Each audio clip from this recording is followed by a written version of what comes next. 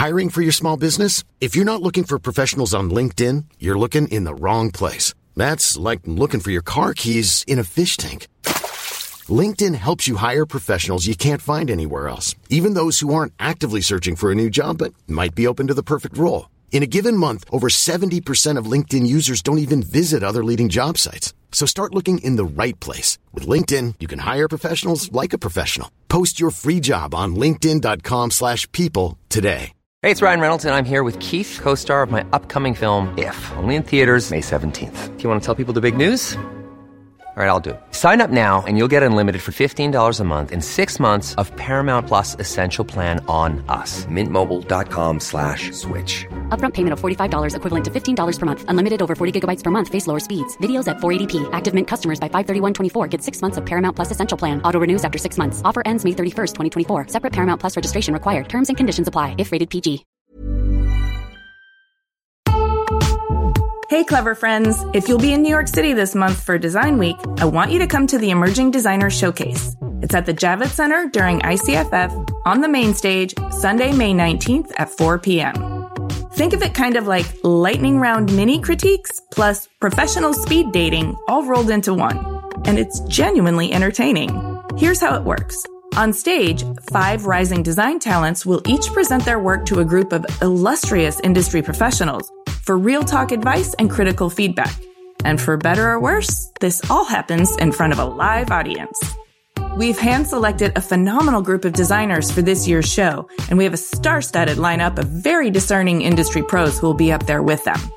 The Emerging Designer Showcase is presented with media partners Clever, that's us, and Design Milk, and with support from American Standard and Lumens. Again, that's Sunday, May 19th at 4 p.m. at ICFF at the Javits Center. You can register to attend for free at icff.com with our special promo code DAPMCLEVER. See you there.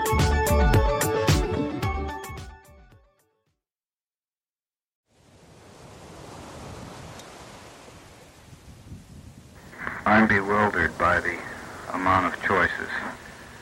Not the amount of choices, but the lack of basis.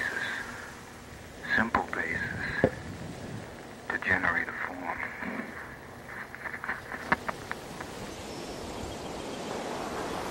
"61-year-old Norman Jaffe is best known on the East End for designing exclusive homes, but his family says they are most proud of his religious works, including this just completed East Hampton synagogue. Now his family pray police are wrong. Police believe Jaffe went for an early morning swim at this Bridgehampton beach last week and drowned. The keys to Jaffe's car were found in it, and his clothes were found on the beach, but no body has been found.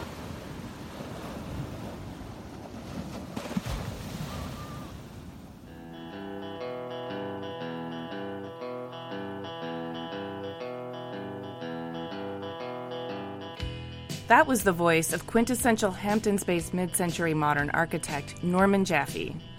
On the morning of August 19, 1993, he took a short drive to the beach in Bridgehampton, New York, stripped down, neatly folded his clothes, and dove into the Atlantic Ocean for a swim.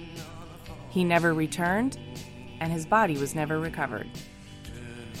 The 61-year-old Jaffe's disappearance left many unanswered questions about his legacy, his influence, and what actually happened on that late summer morning 27 years ago. Hey everyone, I'm Amy Devers, and this is Clever Confidential, Episode 1, The Strange Disappearance of Norman Jaffe.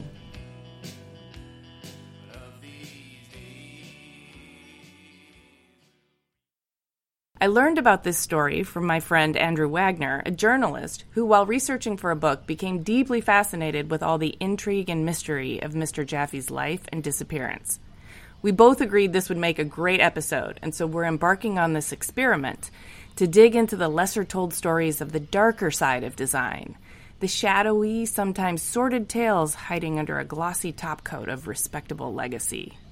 So if you like what you hear, let us know. We're considering turning Clever Confidential into its own series, and there are a lot more stories like this that we want to explore. But first, let me introduce you to my co-host today. Andrew Wagner is my friend, collaborator, and partner in crime.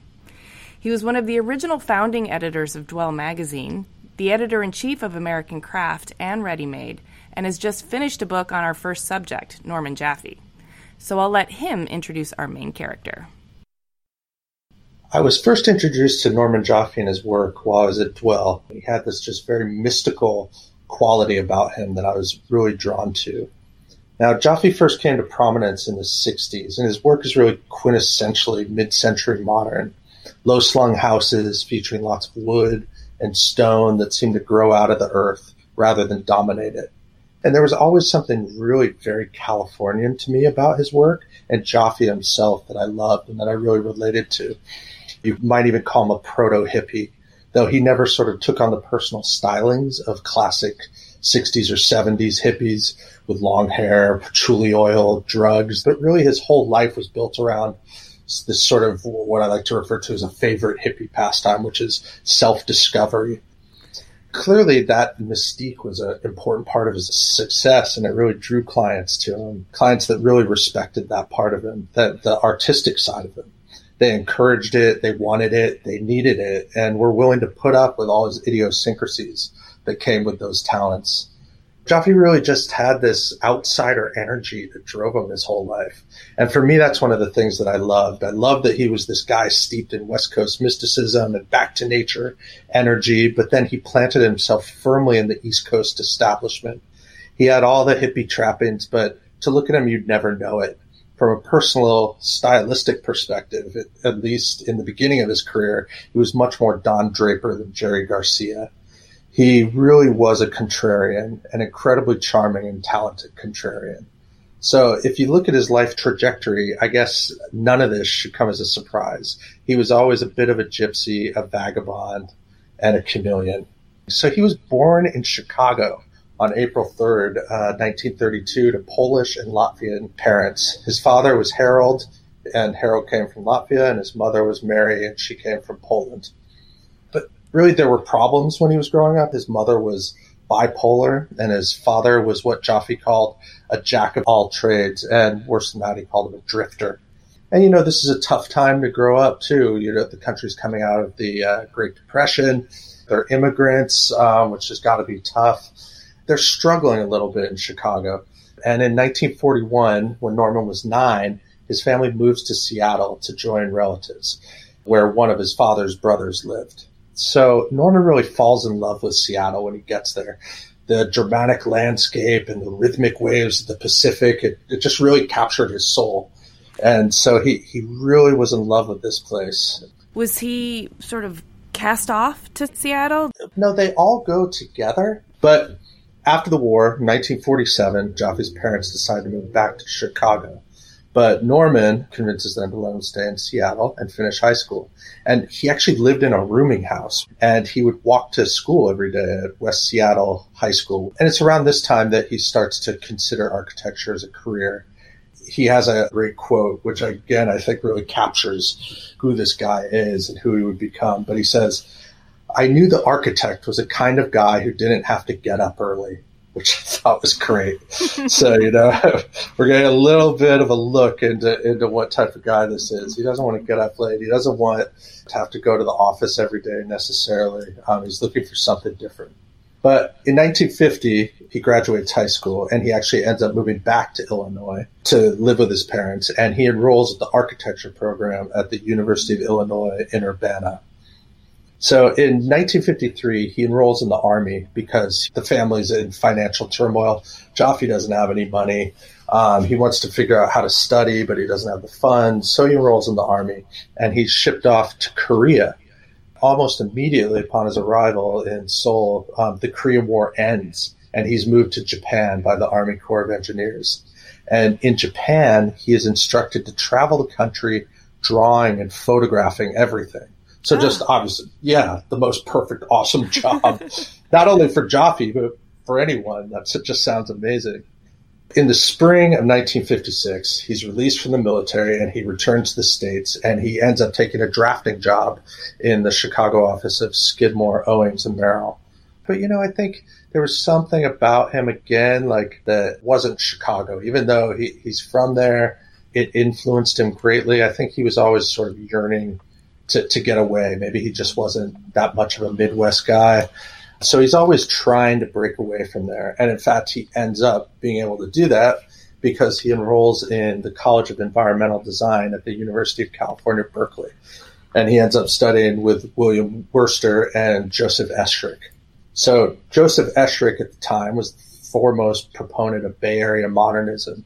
The Northern California modernism at the time is really about the place. It's about Northern California. And I think Jaffe is really turned on by that. He's really turned on by this idea of the place and the context having such an effect on the work.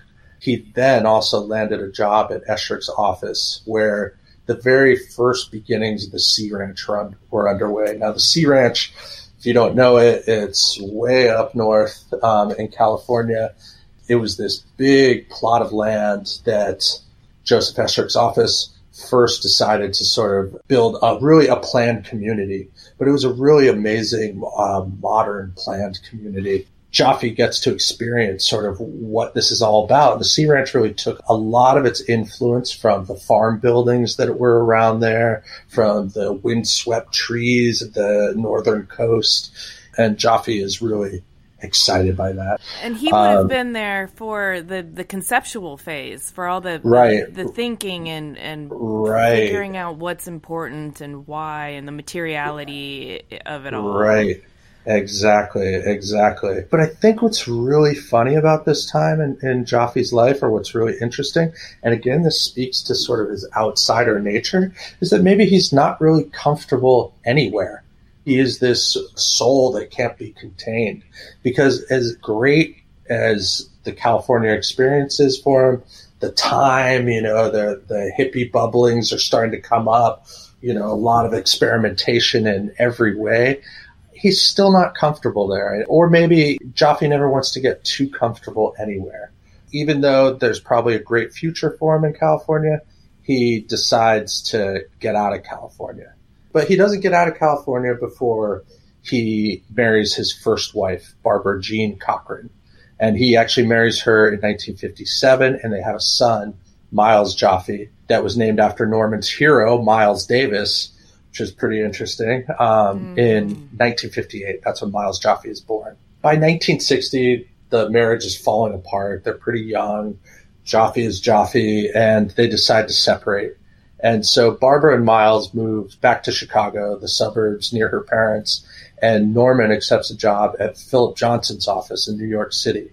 And he packs his bags and he sets off to make his future. I think he also always wanted to push himself. So where do you do that? Where's a great place to push yourself? New York City. So he heads to New York City and he lands in Philip Johnson's office. It's interesting because Philip Johnson's office at the time, it was very high modernism. It's perfect. Like everybody's desk is totally neat.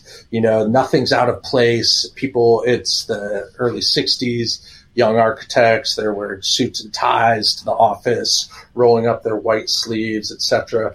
But Jaffe is a total eccentric, and he lands there, and he was known in the office as being really a total slob, at least as far as that office went. So Jaffe's desk is a mess, and there's garbage everywhere, and it's just a crazy spot, but amongst all these like very neat desks. But what's interesting is Johnson lets it happen. He's not a slob, like he's not slovenly. He's kind of an elegant man, though, but he's sort of like an artist slob, right? He's just got papers and ideas and all the... Yes. And, the accoutrement of scattered brain is everywhere. That's exactly right, because he's kind of very debonair, he's dashing, and he's very good looking. This is something that really helped him, obviously, in life. He has these really amazing good looks, and Philip Johnson, I think, was very taken with him, as everybody is. As Jaffe goes through his life, people are drawn to him. He has a lot to say, and obviously he has a lot of great ideas, a lot of creative ideas that he wants to share with people. And so Philip Johnson is sort of more tolerant of his eccentricities than he is of other people working in his office. Philip Johnson lets him get away with stuff that he doesn't let others get away with. Oh, that's going to create some inter-office rivalries. Right, because Jaffe even though people are drawn to him, he's also making enemies along the way. His first wife, she ends up dying in a terrible car crash. Oh, dear. So, back in Chicago. So that leaves his first son, Miles, doesn't have a parent in Chicago. But Jaffe decides, he says, well, Miles has to come and live with me. Please, let's get him in New York. So Miles goes to New York and he starts living with his dad. I think Miles is around 11 or 12. And tragic. It's around the same time that Norman decides he's going to set off on his own and he wants to work to establish his own practice. But times are really tough, and it's interesting because when he does this, if Miles shows up and they actually end up sharing a pull-out sofa to sleep on, and then they'd fold it back up in the day so Norman could get to work. So it's kind of a crazy existence. It's not the most stable existence. But, Norman is driven and Norman's determined and he wants to make this work. And, of course, his charms and his good looks and his talent finally really start to pay off. So in 1967, at the age of 35, Norman gets really some much-needed publicity. And he lands this 2-page spread in Men's Bazaar. And it's the perfect, if you wanted to sum up Norman Jaffe, this spread would do it. It would be the perfect way to say, this is who he is. But he's lounging really seductively in front of this model for a house he's designed in Virginia. And his head is resting coyly on his propped up left hand while his right hand rests playfully on his crotch. And he's wearing this Bill Blass suit, and he has a turtleneck sweater on and an ultra-wide canvas belt. And in the time of bell bottoms and beards, he's just fully cutting against the grain. So the caption reads, Architect Norman Jaffe, AIA, is a talented young man with an image as concrete, direct, and pleasing as the buildings he designs. So, whoa, that's an architectural centerfold. Yes, exactly. It is an architectural centerfold if ever there was one. It's at this time that Norman, again, being the restless soul that he is and always looking, he decides he's going to head out to the Hamptons. And he sees opportunity there. He sees that there are projects for him there because at this point in the late 60s, the Hamptons is not the Hamptons that we know today, that, people talk about all the time, that is really overblown. There's McMansions everywhere. It's kind of a ridiculous scene nowadays, but it's still beautiful. But back then, it's really, really beautiful. It's really the Hamptons of Lee Krasner and Jackson Pollock. It's really this artistic hotbed. About 2.5, 3 hours from New York City. Norman is just floored by it. He goes out there, and what he sees is really just a collection of potato farms that are running right into the Atlantic Ocean. So it's extremely bucolic, and it's got these great lush beaches and this artistic lineage. This was where Norman needed to be. At the same time, there's money starting to flood in here. Also sounds like whatever appealed to him about Seattle and Northern California and the Sea Ranch landscape is probably appealing to him here. Exactly. And I think what it also offers is, this opportunity for him to carve out his own image, his own way of doing things. He's not constrained by the city. He's not constrained by offices. I see why it's perfect for him. One of Norman's glaring contradictions, right, is that he is this eccentric, this artist, but at the same time, he's attracted to the finer things in life. And architecture is not a cheap endeavor, right? If you're going to make great architecture, it's going to cost some money. And so Norman understands that, and he's attracted to it as well. So even though he likes to paint himself as this eccentric artist who doesn't really care about that stuff, he definitely cares about it. In the early days, he's really working for, as you said, his people. He really enjoys being around his clients, and he's really having fun, and he's got a lot of leeway to do things that he wants to do. But, of course, as the 70s go on, they start to bleed into the 80s, and what has happened on the East Coast in the 80s is we're starting to look at the growth of Wall Street. And so the people who are making their way out to the Hamptons at this point are not really Norman's people. And it's, they're Gordon Geckos, aren't they? And there's a lot of Gordon Geckos coming out there, and they have a lot of money. And they still want what Norman offers, but they're also not willing to play Norman's game as much. But the commissions that were pouring in, while they were great for business, they were really not great for an artistic soul like Jaffe. And so he really yearned for these projects beyond single-family houses for the titans of finance and fashion in Hollywood. He was searching for something that would satisfy his soul and not just his pocketbook. As he's disillusioned, he's sort of maybe becoming a bit rootless. And while he had successfully carved out his own path in modernism and on the East Coast, he still always felt shunned and sort of left out of the critical acclaim that a lot of East Coast architects were getting. Peter Eisenman, Michael Graves, Charles Guathamy, John Hedgick, and Richard Meyer. They called them the New York Five. And these guys were kind of the big academic architecture stars, and people loved them. And Norman was kind of considered this, oh yeah, he knows how to woo fancy clients, and he builds schlock for people with a lot of money. So, that's gotta hurt his artist's integrity.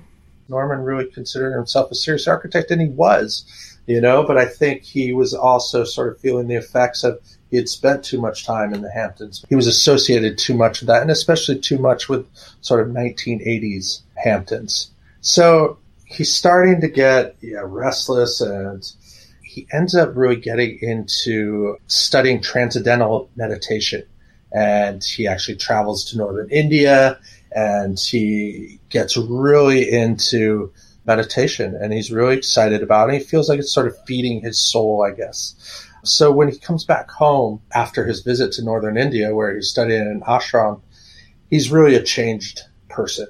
And he has this new energy and this new idea, new ideas that he wants to approach. Now, he was also at this time, he had been sued by Alan Alda of MASH, if you remember him. Hawkeye sued him?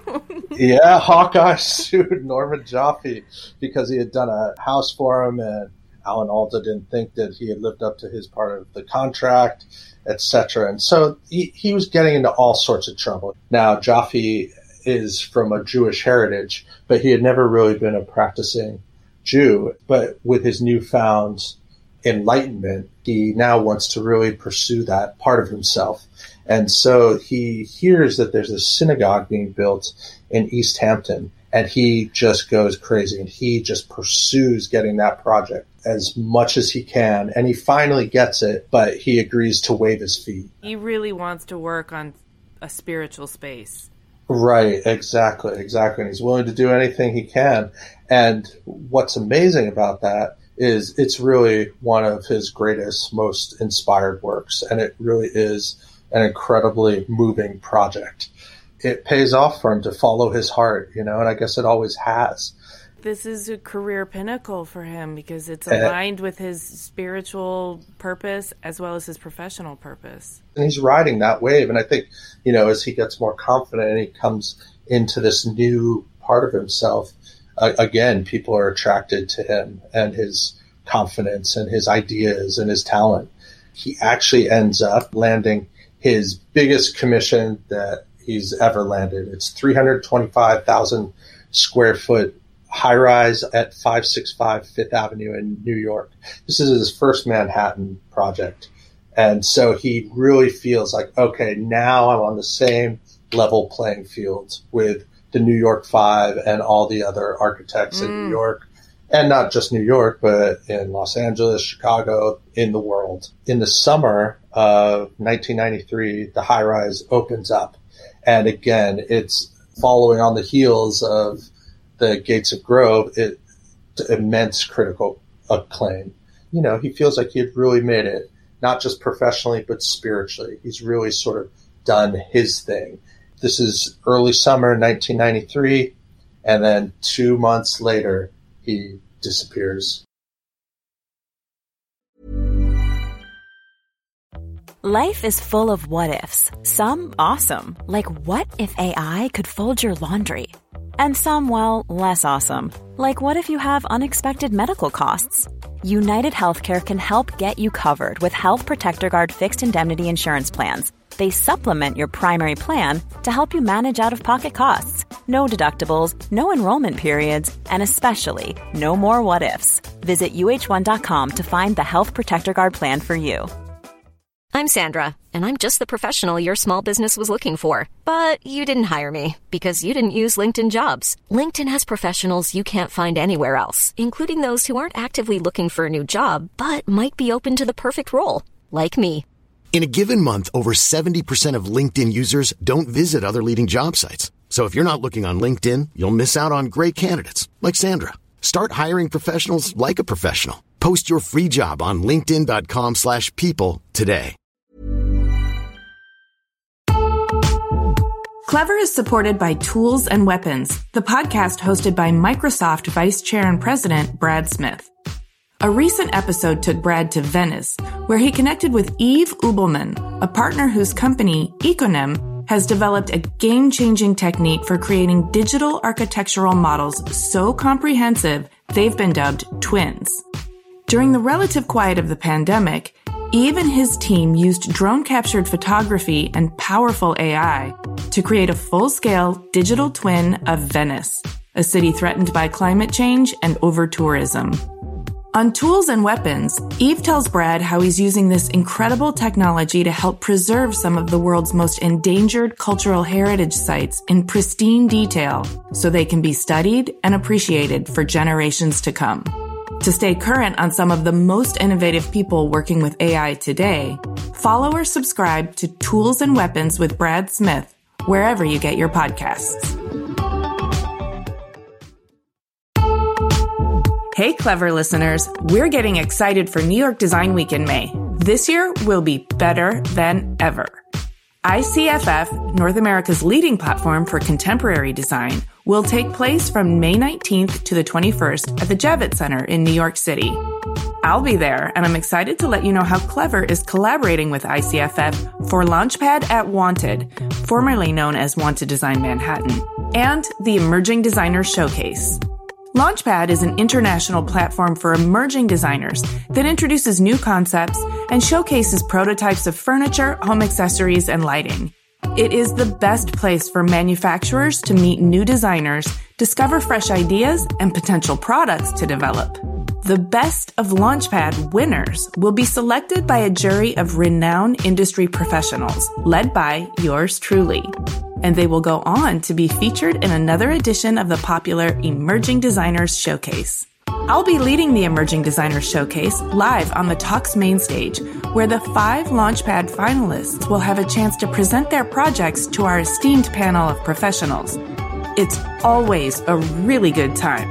So mark your calendars for Sunday, May 19th at 4 p.m.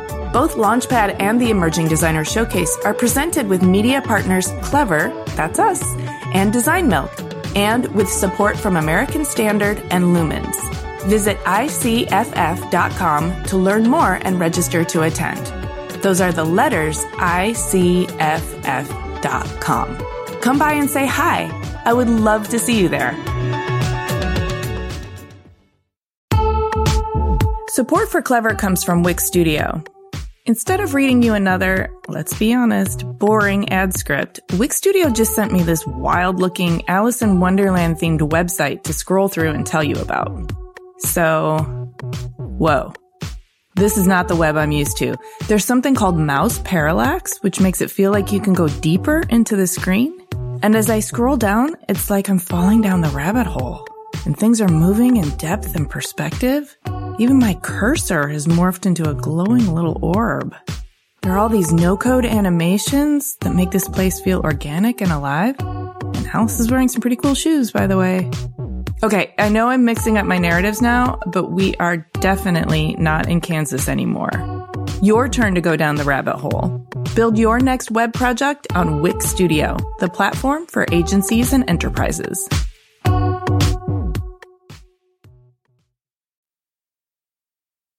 So we're left with these questions of what happened to Norman. What did happen to Norman? What's the evidence? What's the circumstances around his disappearance? In August of 1993, he would always go out for swims. He lived in Bridgehampton at this point. That's where his office was. And he would always go to the beach every morning, and he would go swimming. And that was his routine, his sort of communion with nature.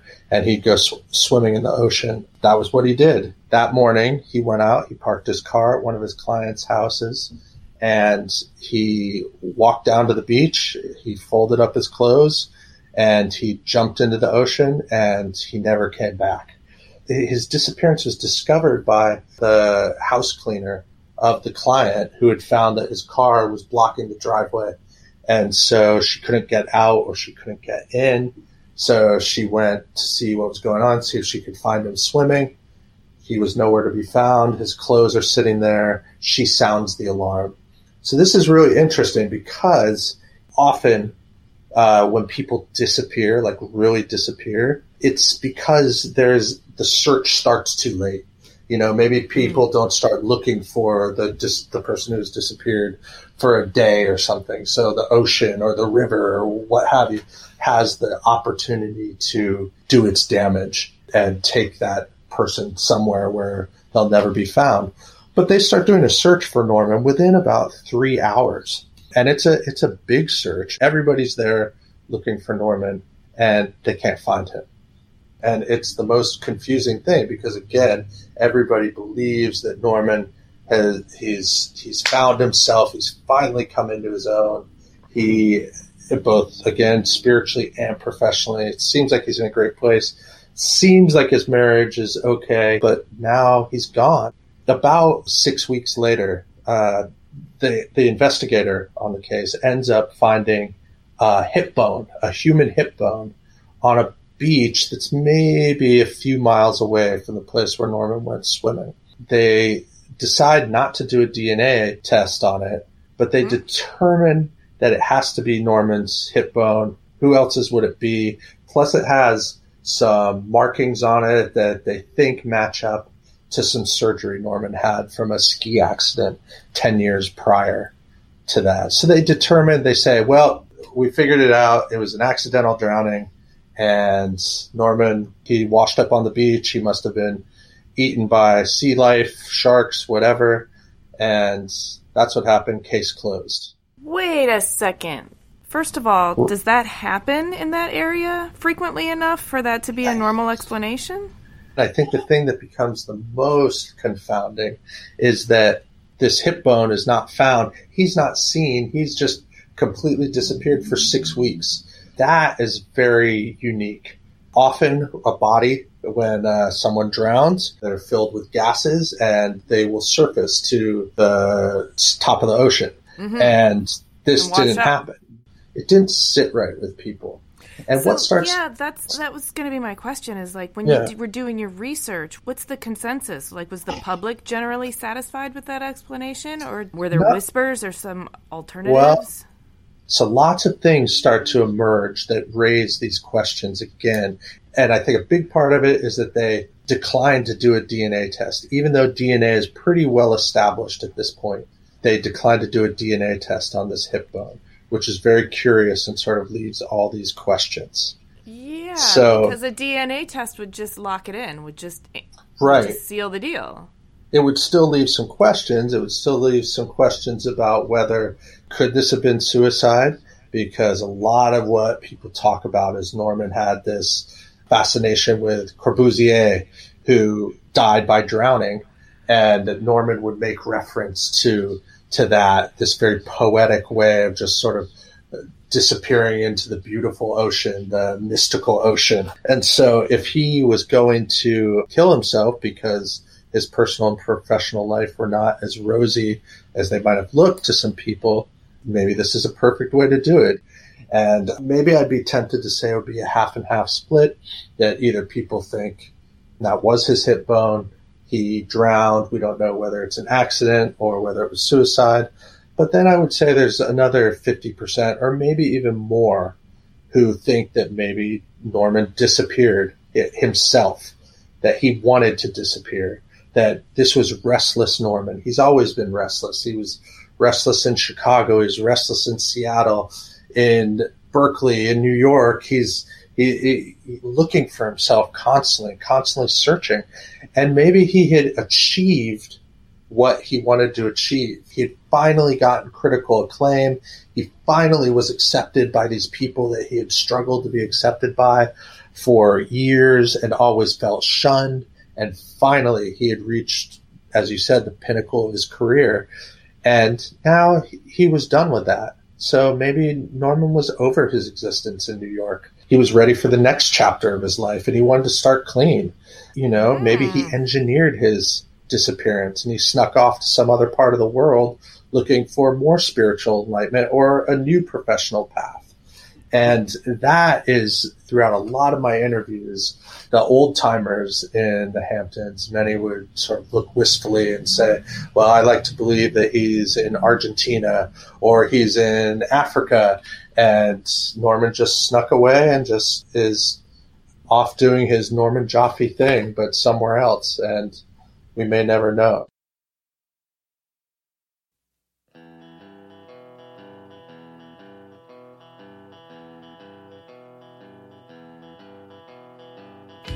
The building contains a space. If you burn the building down so that the building does not remain, the space it contained still exists.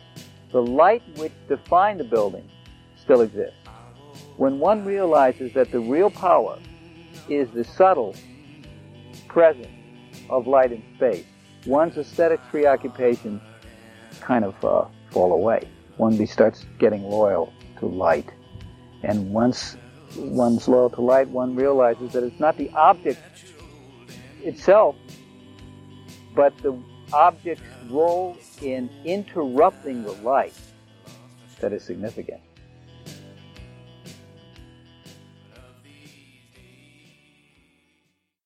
So you spent a lot of time there meeting all of the people that are familiar with his legacy and work, and some of them were alive and knew him personally. Yeah, absolutely. And if you are ever doing any research into Norman Jaffe, you really can't escape Alistair Gordon, who is a writer and is probably the greatest documentarian of Norman Jaffe's life, and wrote kind of the quintessential book about Norman Jaffe, Romantic Modernist, the life and work of Norman Jaffe. Romantic modernist. Yes, and that's a great way. It's a great way to describe Jaffe. But Alistair has done a lot of research, and he went down the path of trying to find this hip bone and trying to see it and trying to get as close to this mystery as possible, and ran into a lot of roadblocks in trying to do so. Do you think he'd be willing to talk to us? Because I feel like I would love to hear some of the sort of vivid details. Yeah, I think we have to talk to Alistair. Let's do it. Let's get him on the phone.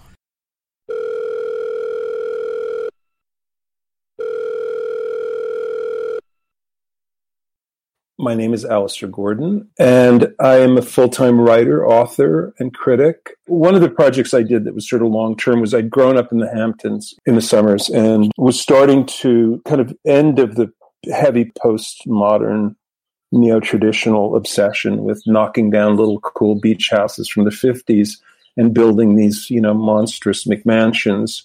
And my little battle that I did with the local real estate forces was just bringing to light that there were a lot of really important houses out there, especially on Eastern Long Island. There were houses by Philip Johnson, Marcel Breuer, a guy named Andrew Geller, who I sort of helped to rediscover, Norman Jaffe, of course. So Peter Blake was a big one.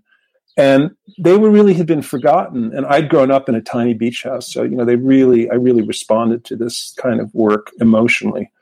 But it was also just saying, hey, mid-century modernism, before that became a catchphrase, was really interesting. And I understood that late corporate modernism was sort of hideous and difficult to handle.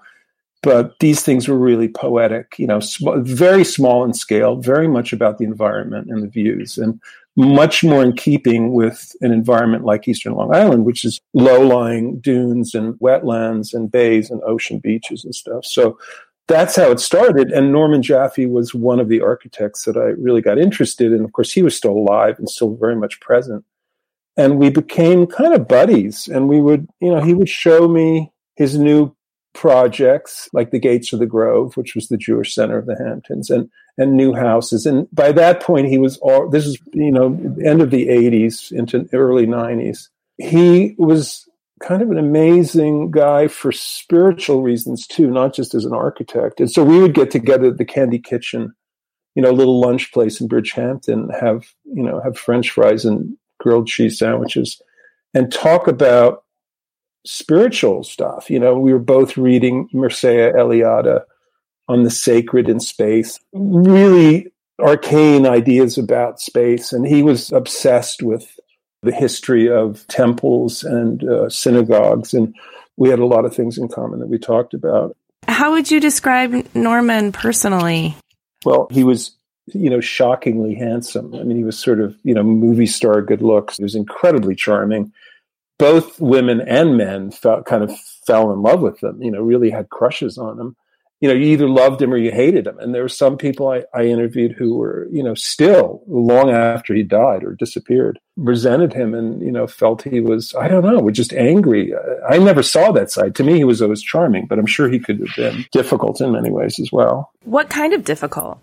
Well, he was eccentric, so the people who worked for him for a long time, who really loved him, I mean, really were devoted to him, they would say to me things like, oh, you mean difficult like riding his bicycle in the middle of the night, in the middle of the Montauk Highway, stuff like that. Or driving into New York City with a completely flat tire, in the middle of a rainstorm. Or, he wasn't a practical guy. And a lot of creative people obviously are like that. And usually you think architects are a little more of the real world, but I don't think Norman was. I think he was very much in the clouds. He would do things like, which I always found fascinating. Unlike most architects, he loved to get his hands dirty, and he'd go to a building site and, get up on the roof and bang nails with the carpenter and, the roofer and push rocks around with the landscape guy, doing, because he wanted things to be right, but he also really believed in the craftsmanship of the worker, who came in. Most subcontractors and contractors kind of hate the architects. And some of the builders I talked to thought he was just wonderful and loved him, and they'd never worked with an architect like him, because he treated them like an equal rather than sort of beneath contempt. Right. Like a lot of architects just hate builders. I talked to a lot of people who would say he was kind of famous for coming into a project after it was almost done and saying, no, that's all wrong. Right. Tear down that. We got to start again. And that's what also really upset a lot of builders who were used to, getting a set of plans, working drawings, and just doing them and finishing them. He would go to the building site, even when the house was almost finished, take Polaroids from different angles, and then just with a pen or pencil, draw over them and change things, change the angle of the wall or the positioning of a room or the height of a ceiling. Most architects, once they submit the plans to the contractor, other than tiny details, right, it's done. Here it is. It's done. But for Norman, it was part of the larger creative process. It didn't end, when you finish the drawings. He was very hands-on. I found that really fascinating. He started as an artist. He shared a room with Klaus Oldenburg when he was in Chicago, and I think he never really stopped thinking of himself as an artist, as a painter or sculptor, rather than a businessman architect so much. It's costly to go in and change physical buildings after they've been built. And he was willing to absorb the cost of that? Yes. But it also meant that he was probably financially always on a little bit of unstable territory. Yeah, no, he was. And he really didn't care about that. Even when later in his career, when he really was very successful, I think he was happiest in a way when, it was very simple, minimal lifestyle. And he was either living in one of these tiny cottages he designed early on, or even, as I said, when he first started working in the Hamptons, he would drive out from Manhattan and sleep in his car, and then walk on the beach in the morning. And he would drive back and forth to New York, in a rainstorm or whatever, and he had a little cassette tape recorder, and he would sort of babble away into the tape recorder, different thoughts, sometimes very personal, spiritual things, sometimes just aggravation over a certain client or a certain building. He kept those. I don't even know what he was talking about. It was sort of these just philosophical rambles about the sky and the earth, and somehow he's caught in between, and it's very personal. He rambles on and on about if a building is there and somehow the spaces in the architectural work are destroyed by a fire, the building, the light, the shadows are still there. I never understood what he meant by that, but it was sort of compelling and very poetic. He was so different, and he was coming so much more out of Joe Esherick and the Bay Area modernists of San Francisco and Berkeley. Very different feeling, very different sense of material. Norman was always about textures and feeling, and that's why I called it romantic modernist. He was a modernist for sure, but he was very romantic in terms of his use of light, in terms of his use of color and material and texture.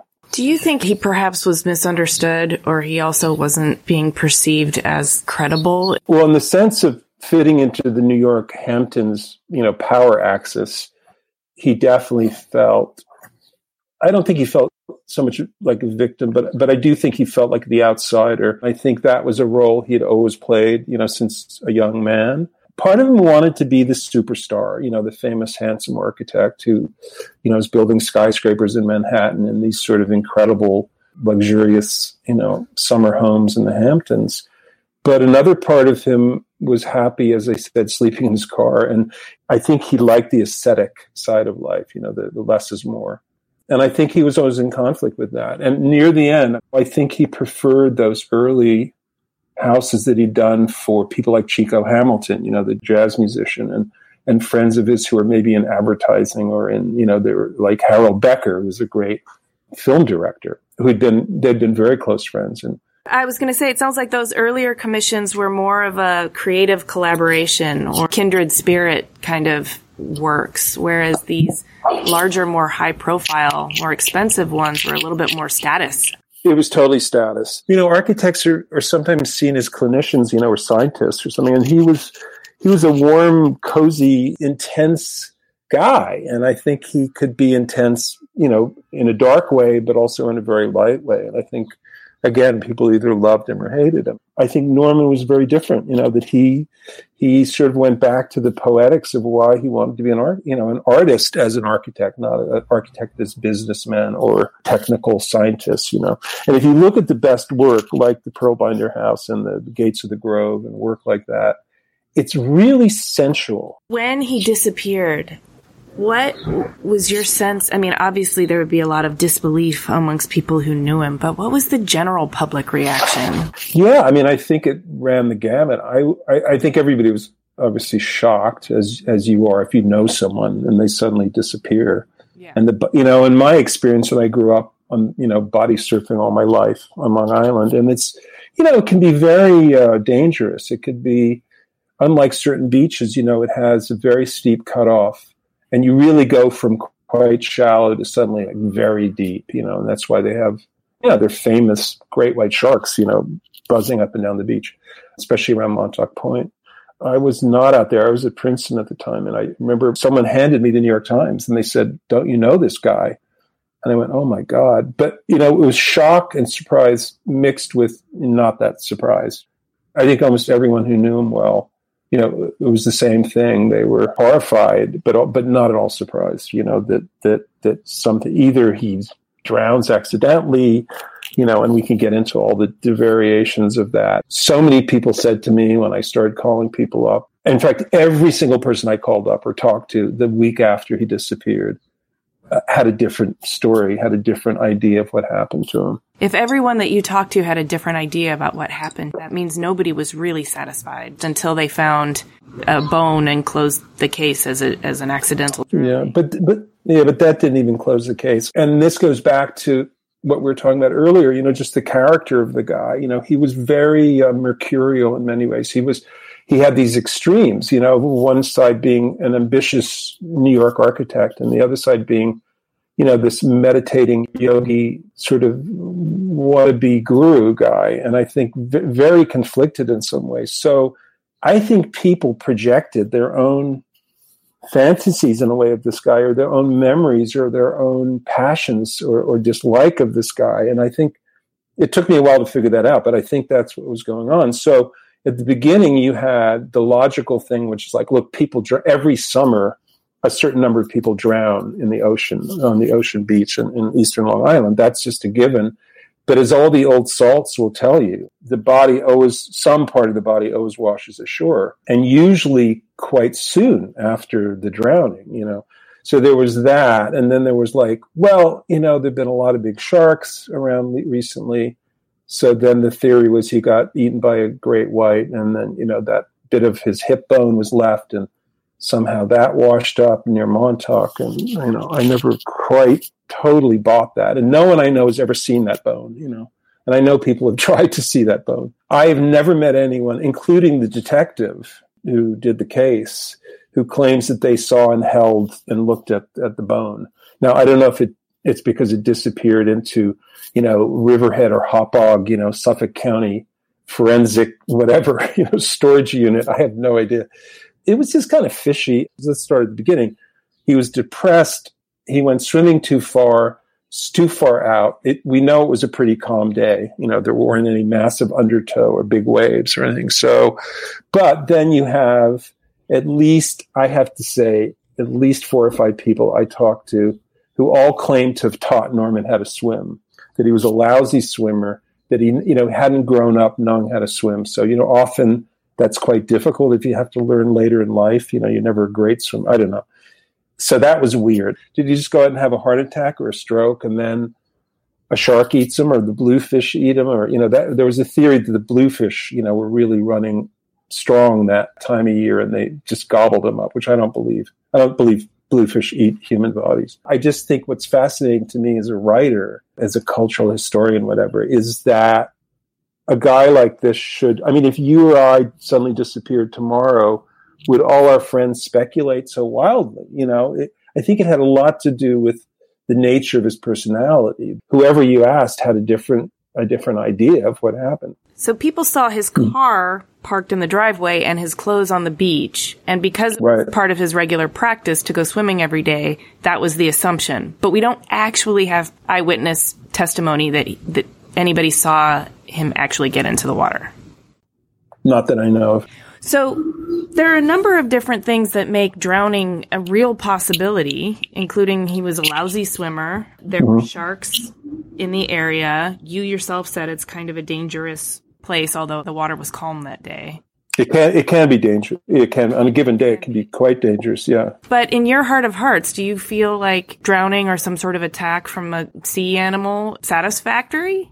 No. I would say that the amount of time I've spent thinking about it, and like Andrew, sort of pondering and studying, what there is to study, one half of me believes everything, everything I hear or read, and the other half of me just doesn't believe any of it. And, maybe he just went out and had a heart attack or got exhausted, swam, because he did something strange, which I forgot to mention earlier on.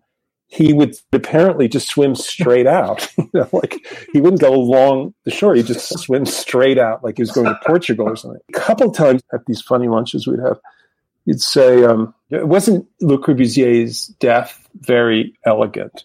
I went, what the hell are you talking about?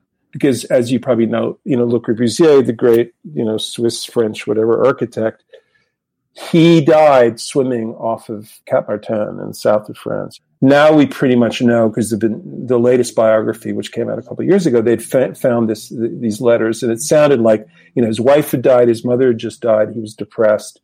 And, you just go, I'm going to swim so far out into the current that I'm going to be too tired to come back. And that's sort of a passive form of suicide, right?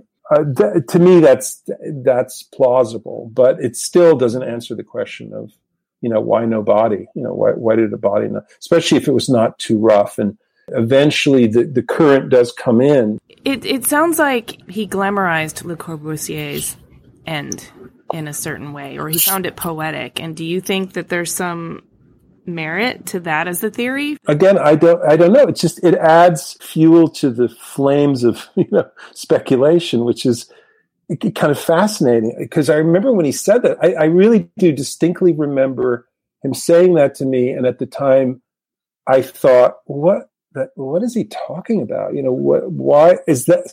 He seemed to see it as his final design option, that this guy who designed his way through life in so many ways, had this elegant, beautifully poetic way of checking out when he decided to check out. Did he ever mention any other suicide adjacent type of comments? I mean, not a specific reference. Various people said to me over the years, he definitely had a depressive side. And as I say, he may have had even a genetic history of that with his mother. And I think his brothers had problems too. So yeah, I think that's there as this many different possibilities. And I think that's one of them. That's what happens when you leave without saying goodbye properly. You disappear and everybody makes up a story. This leads me to the, theory that I heard the most was this idea that he disappeared himself, that this was a plan by Norman and that he could still be alive. Oh, absolutely. I would say that was, in my experience, that was much more the response than he got murdered. Was, he just checked out and he was sick of the whole thing and he faked his death and got the hell out of here and is either in, he was very involved in this program in Africa that looked after orphan kids from Nairobi. And a bunch of people said to me, oh yeah, I think he just went there. And then others said, he'd been with the guru in northern India, like he went to India because he'd raised money to build a hospital for him. He just went off and he got sick of the whole thing and he checked out. His marriage was sort of, on the rocks and he got out of there. And I think 1993, you maybe could still consider doing that. Now with facial recognition and everything digital and everything, they know where you are and cell phones and everything. You couldn't get as far as Kennedy Airport to do that. Why are so many people thinking that a guy would go to that extent? I mean, that's a pretty intense act to take, right? Is to choreograph your end. But again, we go back to what he said about Le Corbusier. Well, what I loved was that they all really hoped that is what happened. Sure. There was again, this was a guy who touched people deeply. If you met him, you were touched by him, I think. So, but isn't that just projecting their desire for the resurrection of the prophet? Kind of, that if someone disappears like that, you can. Of course, you can imagine it's a way of non-closure. It's a way of keeping the possibility of someone's life. I often, in the middle of the night when I'm thinking about this stuff, or, I often have a dream about him. I see Norman, he comes out of the ocean and I'm really rattled. And I go, Norman, where have you been? And, why don't you get in touch with your family? And he doesn't speak to me. He just hands me this book, this big book, like a Bible, or something, a big black book. And I take it like I need to read this book, that Norman's handing me in the dream, but it's wrapped up really tightly with duct tape, that thick gray tape that plumbers use, I guess, or whatever. And it's really impossible to get off. And of course I can't open it to read it. So at that point I usually wake up. And I always wake up curious, thinking, what am I supposed to do next? I've done a show and a book and a movie, and what more do you want? Leave me alone. What are you trying to tell me? And what's in the book? But just let me open the damn book.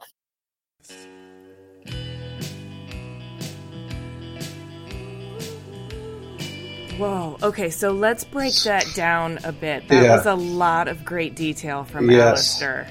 I still don't feel like we have any real answers. The armchair detective in me wants to really try and figure this out. So, he's a shitty swimmer, but the ocean wasn't rough. And he had been swimming there for years and years and years. He knew it. It wasn't a new place for him.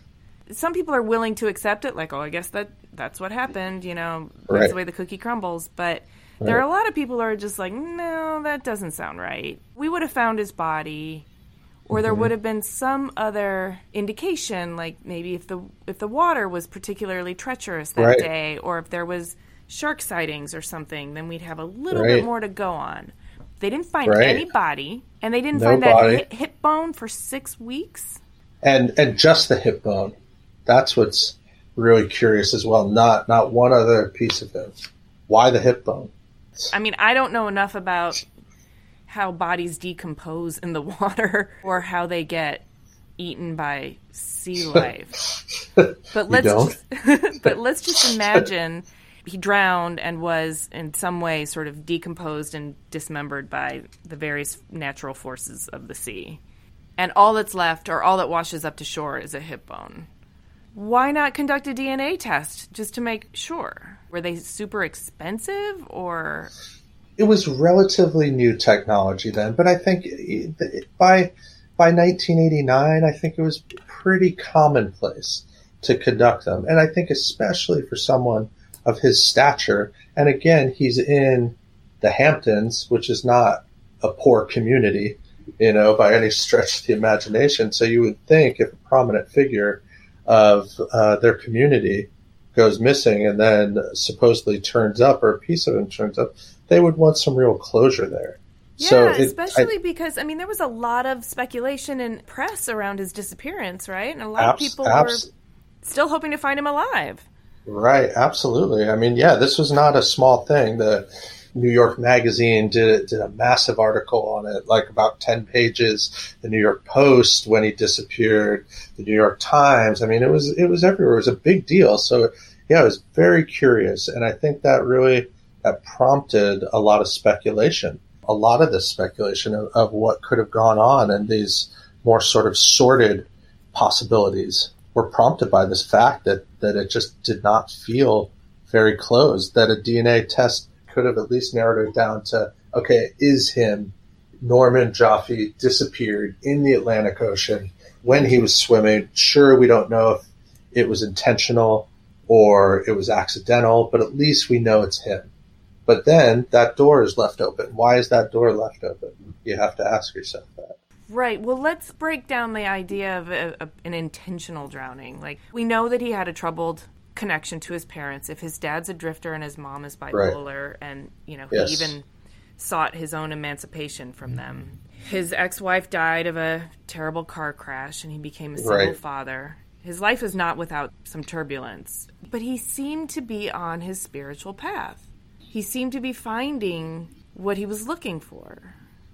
I guess there is always an enormous disappointment if you seek and seek and seek, and you think you find it, and it's wholly disappointing. That can be very devastating. But it didn't sound like he was having. He was getting the critical acclaim. Was he happy in his marriage? We don't know that. That's all. Yeah. I think it's pretty well documented that there was some turbulence there, that it was not all's well. That definitely plays into, again, this theory of that could have caused him to consider suicide. That could have played a role. Were there rumors that she was going to leave him, or did they have money trouble? Or the other thing that I think is pretty interesting about the suicide idea, which plays into the disappeared idea, I think it could be the same thing. I could imagine Norman saying, I've reached the pinnacle. I've sort of done it all here on Earth now. Now the next adventure. And the next adventure doesn't have me in a human body. It's my soul. I need to free my soul, and I'm going to do that. Sort of spiritual evolution to a higher plane. In your research, did people talk about that as well? Is that something? It seems like his wife might be privy to that if he talked about things like that.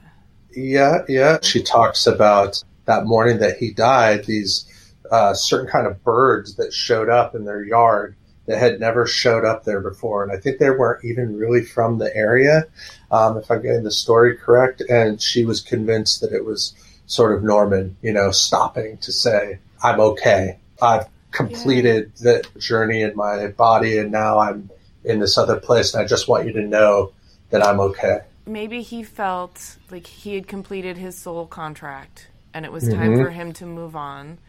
And since he is an architect, he architected his own moving on. Now, apparently Norman had a fairly sizable life insurance policy. his wife is not able to lay claim to that insurance policy unless there is a body. So there starts to be rumors that she was friendly in one way or another with the investigators on this case, and one investigator in particular, and that he produced this hip bone. And it could go either way. It could be Norman even working it out. If Norman was like, listen, working out with the investigator, I'm going to do this, but I need you to produce some form of my body so Sarah and the kids are taken care of. Like, I'm going to disappear, but I need you to produce this hip bone, and therefore the insurance policy can be claimed. Okay, wait a minute. This is getting... okay, all right. So there's an insurance policy that his wife cannot benefit from unless there is a body. Whether he intended to transform himself to a higher spiritual plane on purpose, right, or whether he intended to create a ruse of a drowning so that he could disappear and go live a life somewhere else, he was thoughtful enough to set a plan in place to have a hip bone that looked like his be discovered so that his family would still be taken care of. So do we have any eyewitnesses that saw him park his car, get out, go down to the beach, take off his clothes? We don't. We just have the pile of clothes and the car in the driveway. Yes, exactly. Theoretically, that could have been driven by somebody else, some sort of perpetrator.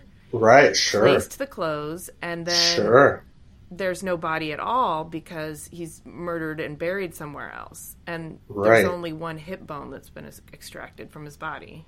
Or it's just some other hip bone. So, that taken from a graveyard or something like that. Yeah. Yeah. Okay. And the only sort of people that we could think of that would want him dead are sordid business dealings. Yeah, business dealings. I mean, but again, double-crossed somebody somewhere, right? Well, and what he was really known for was, again, these eccentricities that came out in all sorts of crazy ways. Even a most benign example is that Norman really did want to either transcend this plane or move somewhere else, and be free to start a new chapter. And he was beloved and friendly enough with the people around there that they sort of agreed to assist. Exactly. So that's kind of where we're left. And it feels like this mystery that sort of will never go away until that hip bone comes back and we're able to do some type of DNA test on it. And again, that won't close the case entirely, but I think that would narrow the mystery down. But without that, we're left swimming in these waters, so to speak. Norman, where are you? Send us a message, a sign.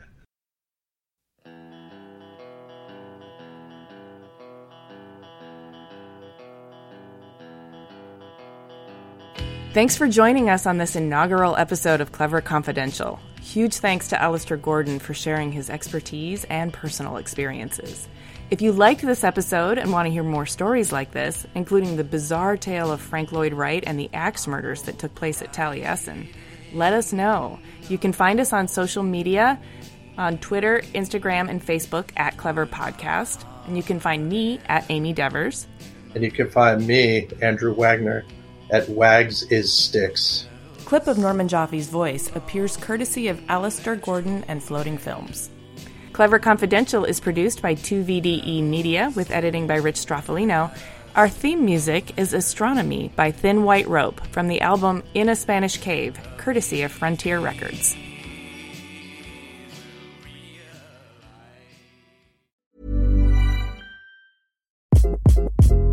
Hi, this is Craig Robinson from Ways to Win, and support for this podcast comes from Invesco QQQ. The future isn't scary. Not realizing its potential, however, could be.